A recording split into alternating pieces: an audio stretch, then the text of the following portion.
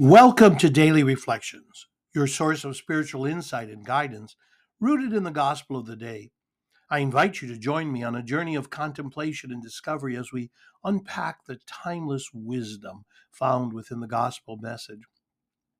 The aim is to provide a space for thoughtful reflection and inspiration, exploring how the teachings of the gospel can illuminate our lives in profound and meaningful ways.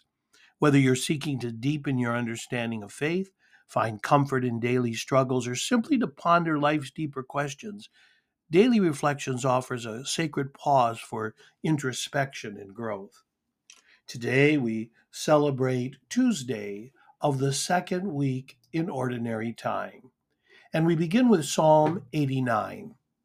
I have found David, my servant. Together, I have found David, my servant.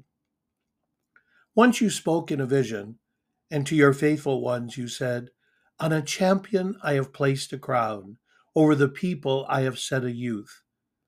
I have found David my servant, with my holy oil I have anointed him, that my hand may be always with him, and that my arm may make him strong. He shall say of me, you are my father, my God, the rock, my Savior, and I will make him the firstborn, highest of the kings of the earth. I have found David my servant. Together, I have found David my servant. Our gospel for today is taken from Mark chapter 2, verse 23 to 28. As Jesus was passing through a field of grain on the Sabbath, his disciples began to make a path while picking the heads of grain. At this, the Pharisee said to him, look, why are they doing what is unlawful on the Sabbath? He said to them, have you never read what David did when he was in need and he and his companions were hungry? How he went into the house of God when Abiathar was high priest and ate the bread of offering that only the priest could lawfully eat and shared it with his companions? Then he said to them, the Sabbath was made for man, not man for the Sabbath. That is why the Son of Man is Lord, even of the Sabbath. I want to begin by opening the book of Exodus and just reflecting on one of the commandments. You've all heard it before. Remember the Sabbath day to keep it holy. It's a commandment that really reminds us to honor and dedicate this day to God. In the midst of our busy lives, the Sabbath provides a sanctuary of peace, a day to seek spiritual nourishment and find comfort in the presence of God. And for us today, that's Sunday. On the Sabbath, we're called to rest, not only physically, but also to rest our minds and hearts in prayer and contemplation. It's the day we go to Mass, celebrate the Eucharist. It is a day to foster deeper connections with our loved ones, fostering bonds that go beyond the distractions of our daily routines. So today we find Jesus and his disciples walking through grain fields on the Sabbath. The Pharisees question them about plucking heads of grain, considering it as work on the Sabbath. Jesus responds with a profound teaching, stating that the Sabbath was made for man, not man for the Sabbath. All of the commandments were made for you and me. This scripture today reinforces the idea that the Sabbath is a gift from God for our benefit.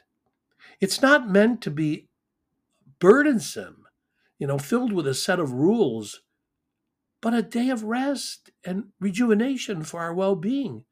Jesus, by emphasizing the human need for the Sabbath, reminds us that it's a day of mercy and compassion.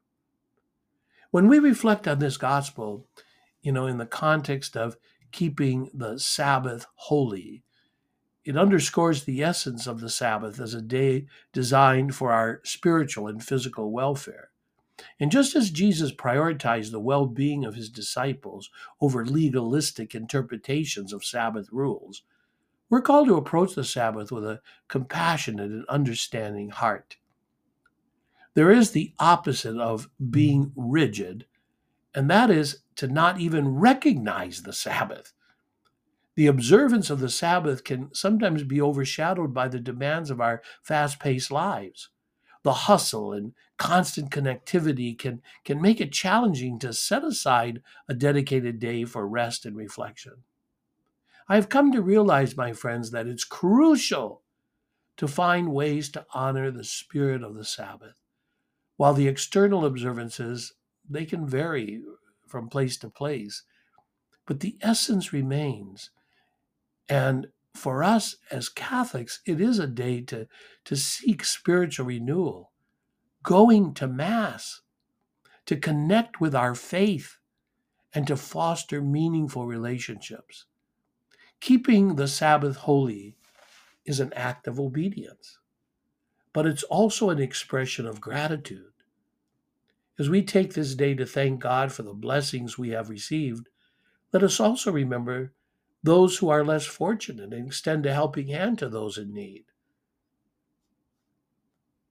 To give food to the hungry, drink to the thirsty. In a world that often prioritizes the relentless pursuit of success and material gain, observing the Sabbath becomes a countercultural act. It is a declaration that our worth is not solely determined by our productivity, but by our inherent value as children of God. You know, when I was a kid, you couldn't go anywhere on a Sunday. All the stores were closed. Everything was shut down on Sunday. No one worked. It really is amazing how all of that has changed. All of everything you can imagine is open. People always say to me, I wish I could go to Mass, Father, but I have to work. So I ask you today, how do you respect the Sabbath? What does your Sunday look like compared to Monday through Saturday? As we navigate the complexities of the modern world, let us remain mindful of the importance of setting aside time for spiritual well being, ensuring that the essence of the Sabbath continues to be a guiding light in our lives. So as we observe, the Sabbath, let's remember not to become slaves to rigid interpretations, but embrace it as a day of grace, love, and restoration. May the Sabbath be a time when we honor our God and find true rest in the presence of our loving Creator. Have a great day. Be sure of my prayers.